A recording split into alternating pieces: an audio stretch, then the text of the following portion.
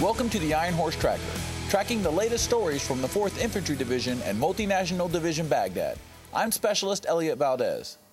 Multinational Division Baghdad soldiers discovered a significant cache in the western Rashid district of Baghdad and one near a mosque in Abu Tashir.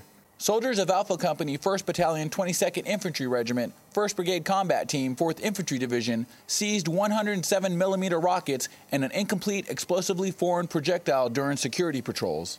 The soldiers discovered the cache acting on information provided by an informant in the Sadia community after they detained 5 individuals and a 6th suspected of plotting terrorist activities against Iraqis and coalition forces in Baghdad. The cache was confiscated by Explosives Ordnance Disposal for further investigation.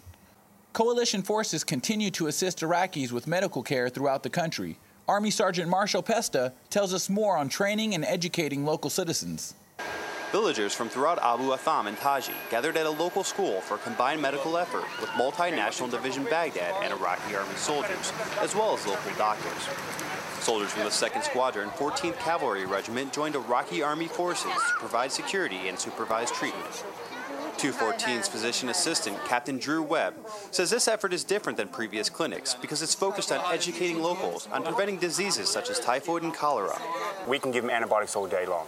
But if we can prevent the disease spread through hand washing, through washing fruits and vegetables, peeling them, then we can stop the spread and they don't have to waste their antibiotics.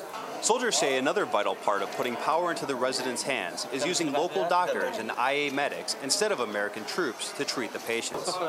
They hope this will not only instill trust in their own abilities, but also show the residents where they can find help in their own neighborhoods. Comanche Troop Commander Captain James Pollock says that it was everyone working together that made this event a success. Both the Iraqi Army and the local doctors came out full force to assist the local needs of the people. I think it built a lot of rapport and it built a lot of confidence in their capabilities. The 214 troops coordinated with the local doctors while planning the event. The doctors work for the Ministry of Health in Katamia and Medical City, but also run small pharmacies in Abu Atham. They said they were happy to volunteer their time to help the local residents, and the villagers now know where to come for help in the future. Reporting for the 2nd Striker Brigade Combat Team, 25th Infantry Division, I'm Army Sergeant Marshal Pesta, Multinational Division Baghdad, Public Affairs.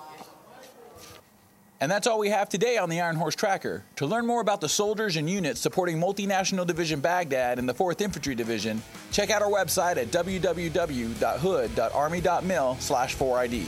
I'm Specialist Elliot Valdez.